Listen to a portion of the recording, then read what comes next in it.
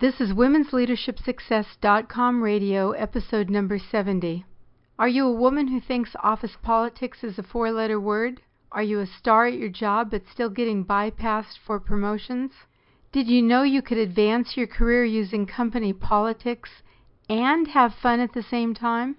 Join us today and get great advice from an author and former CEO on how to navigate the politics of promotion.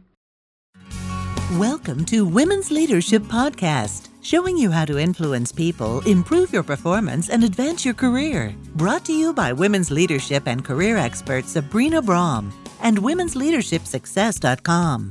Here's your chance to meet women trendsetters leading the way to success, accomplishment, and balance in business and life. No matter if you're a manager, CEO, or entrepreneur, join Sabrina for coaching and no-nonsense advice to improve your career and bottom line. This is Women's Leadership Success Radio.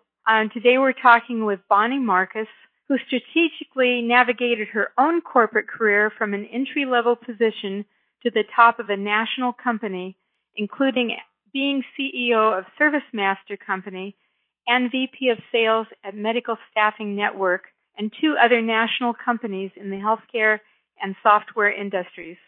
She has held executive positions in startup companies and Fortune 500 companies as well. Her new book, The Politics of Promotion, How High-Achieving Women Get Ahead and Stay Ahead, offers women an opportunity to get a proven process that will help them get promoted. Welcome, Bonnie. Thank you so much. Such a pleasure to have you, and it's a special pleasure because we're both executive coaches that help women get promoted, and so that's great. It's fun to talk to you, and we can share some stories together here. I wonder if you could start by sharing a story of someone who got blindsided by the lack of political savvy. Yeah, and that's such a great place to start because that story, which is my own story, is the reason I wrote the book. Pretty early in my career, I got passed over for a promotion, and I was totally blindsided.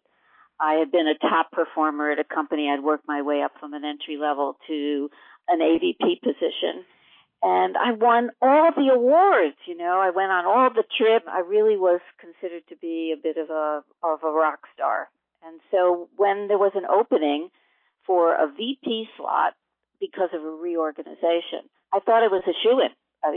There was no one else in my territory, and I really thought that my performance would speak for itself. And I did put my hat in the ring. I did tell my new boss, who came in from outside the company, that I was interested in the position. I even lobbied to some extent, so I did have a little bit of political savvy. I asked my direct reports to call my supervisor and recommend me for the position. But I was passed over because I didn't really have a clue as to the politics. I didn't have a clue as to how that decision would be made. And it had everything to do with not building a relationship with my new boss and not building a support network of allies and champions. So I started to talk about this because I also do a lot of speaking. And my keynote was Anatomy of a Blind Side.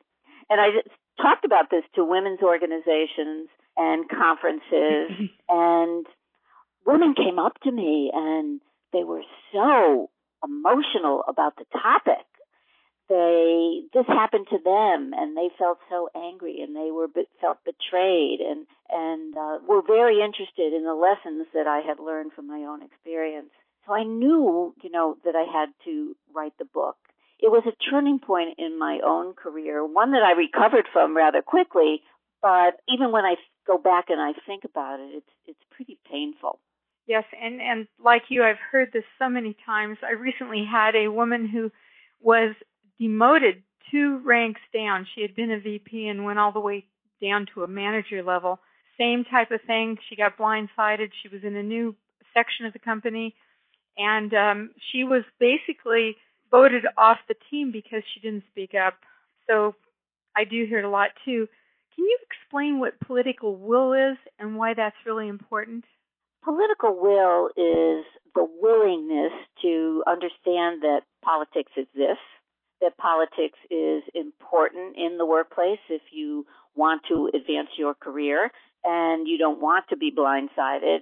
And it's the willingness to engage, to understand its importance, first of all, and understand that in order to reach your career goals, you need to develop some kind of political savvy.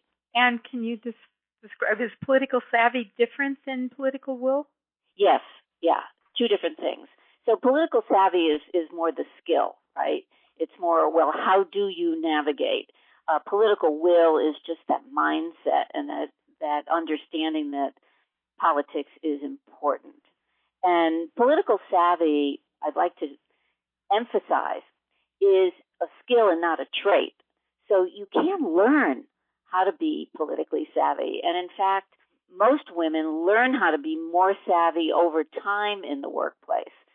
But you can learn how to do that certainly with focus and intention early. And by political savvy, I mean understanding the dynamics around you, understanding the workplace and how things work, the reality of that workplace.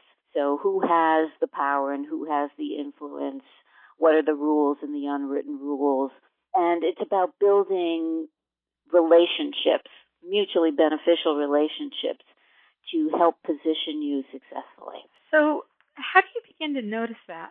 So for someone who's, they think they've moved from it's just working really hard to know I need to learn this, what are the beginning steps they would take to notice who's got the power and who they need to connect with? Well, I outline exactly what to look for in the book and some questions to ask, because we don't normally think of it. We're so focused on our work, as a matter of fact, that we're not necessarily looking around at what is going on around us and what the relationships are and what the politics are at play. We assume that the rules are the rules for the most part, and I know that women tend to focus on what those real rules are rather than the unwritten rules, which rule, by the way, because they're more subtle. But it's beginning to understand, and hopefully it's through a positive experience, not a negative experience, that we begin to see that the relationships in the workplace are what are helping people be successful. So it's getting more aware of the importance of relationships. Yes. I like the question you asked in your book. You said you asked women, does your organization promote people solely based on performance? And what kind of response did you get from women when you asked that question? Everyone across the board, when I was doing the research, said that they did not work for an organization that promoted people solely based on performance. And it's interesting because, the percentage would vary. So some organizations, they'd say, it was 50% politics, 50% performance. Some would say, it's 80% performance, 20% politics. But I think what's important to note is that can be different by company. It can also be different by department. So the politics can be different depending on who you work for in what part of the organization. And that's why it really takes some intention and focus to see, what is going on right here where I am? And what does it take to get ahead right where I am? Because it may be different than somebody else is experiencing with a different boss in a different department. So why do women seem to be reluctant to develop this political skill? What's that all about?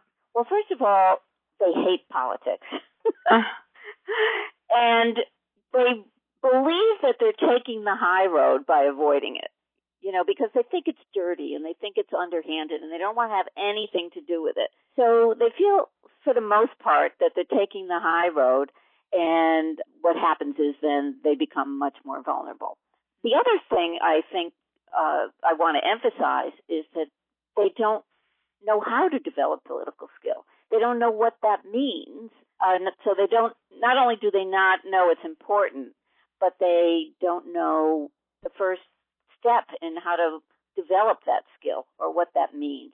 They can look at other people in the organization who they might say, oh, wow, that person's a real political animal, because they see that they are manipulating, etc. But I don't believe that type of person, that political animal who's outright manipulative and self-serving, has political skill.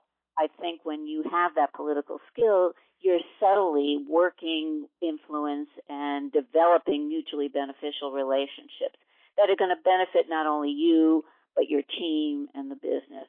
So it's a great reframe, as opposed to you're manipulating people, which most women don't want to do. What you're doing instead is you are developing a relationship that's mutually beneficial to both of you. Right, and to the business. And to the business.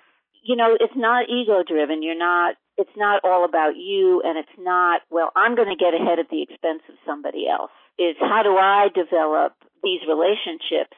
How do I help others achieve their goals? How do I help the business achieve its goals? And in doing so, yes, I gain visibility and credibility and influence for myself. Do you have any experience with how do values fit into that? How does one's personal values or the values of the company fit in with developing those relationships? Well, I'm not quite sure I understand your question. Okay. I do know that your values need to be aligned with the company values. And the reason I think that's important is that otherwise you're hitting your head against the wall all the time.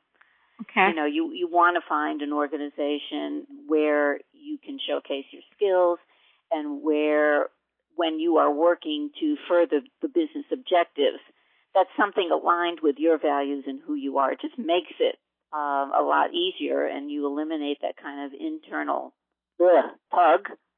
Yeah, you know. That makes sense. Well, I know you don't have time to go into a lot of depth with these, but could you tell us a little bit about your political toolkit and maybe give us a couple of samples of things that would be good for women listening to start doing? Sure. So the first tool in the toolkit is a mirror, and the mirror has everything to do with self-reflection, so that you can take the time to tune out everybody else and what everybody else is doing and truly understand your value proposition. And your value proposition is how you do your work, how your work benefits the business. So how it contributes to positive business outcomes. And when you can understand that, you can position yourself across the organization and with people to offer to help and to bring value to them and to the business.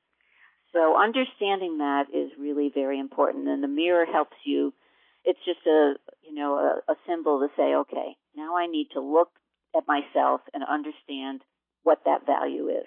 My experience is a lot of women have never thought about that. What do you find? Yeah. Might as well. So, if you ask somebody about, this is my experience, if I ask one of my clients initially about their value proposition, they may give me their job description, or they may give me some cliches. I'm a team player, I'm analytical, I'm organized. So all those adjectives don't tell anybody really about how you add value to the business. Mm-hmm. You really need to connect the dots for people. Right. Last week I had a woman there's 3 people that could be promoted to vice president. She has 2 other people that are competition, and I asked her what her value proposition was, and she didn't have any idea. And I said, you need to figure that out, or you will not be promoted. There is an exercise in the book that will help you, and it encourage anybody to do it with a trusted colleague or a coach, somebody who can give you good feedback and really cut through some of the rhetoric. Tell us another one of the tools. The next tool, which is really important, is a magnifying glass. And again, the reason I use the magnifying glass is it is all about focus. And that is to understand the workplace dynamics. What is the reality of where you work? And there are 3 categories of things to look at. One is the rules and the unwritten rules. Number 2 is who has power and influence. And then the third is the culture. And I outline specifically what to look for in those categories, because at the end of that exercise, as you're looking around and gathering all that information, which, by the way, we don't usually do, because we're focused on our to-do list, you can put it all together and then say, wow, okay, what have I learned about my organization that will help me position myself better, more effectively? And so the information that you gather using that magnifying glass is critical to your advancement. That makes so much sense, Bonnie, and it's also taking that step back and going out of the fray and just looking and seeing what's going on, as opposed to just being down in the weeds, but just stepping back. And then, you know what I also love about it is, when you have this information, okay, you're now in the position to be proactive rather than reactive. Because very often our careers, we're in a reactive mode all the time, rather than a proactive, where am I going to take my career? What makes sense? What is my strategy going forward? But information is, invaluable. And it allows you to not only avoid blindsides, landmines, whatever you want to call them, but to strategize and align yourself with potential allies and champions, people who can help you, who are willing and able to speak for you. Great. And another one of your tools? Which brings me to the Pasco Collect $200 card, which we remember from Monopoly. It got you around the board faster and you collected money.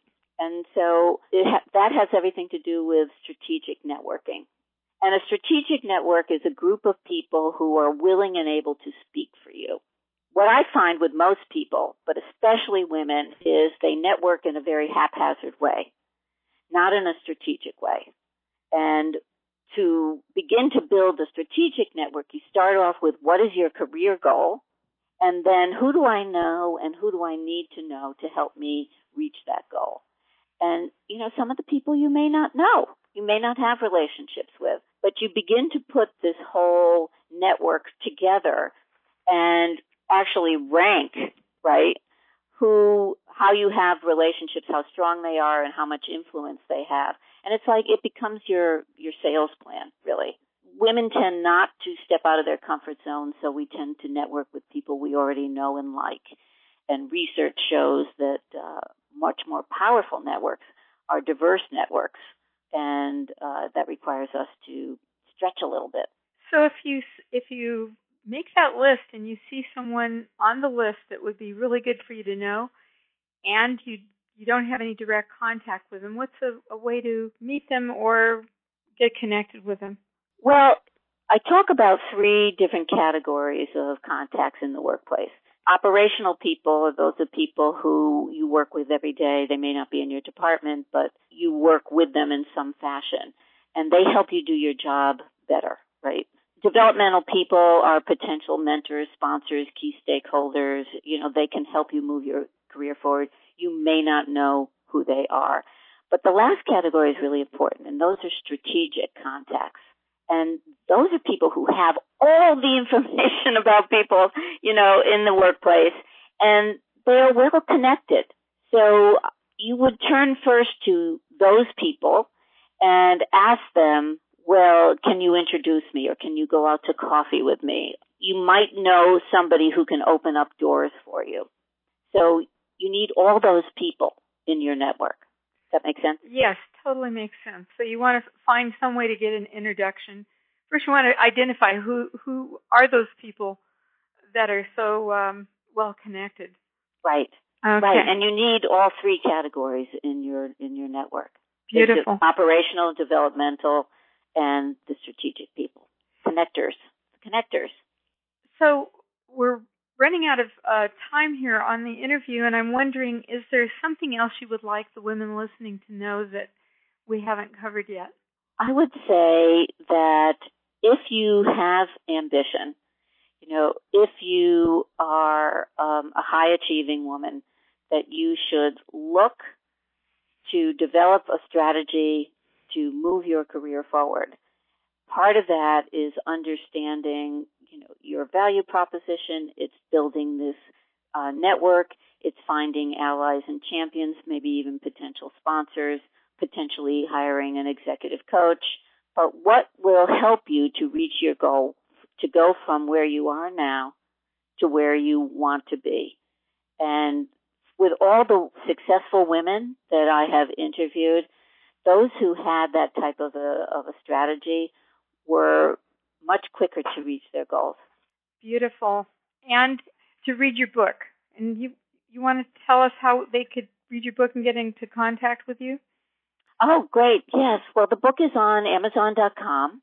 It's also on BarnesandNoble.com, HudsonBooks.com, and so it's all on all the major outlets. You can also go to my website, WomensSuccessCoaching.com, and there's a book tab there where you can order the book as well.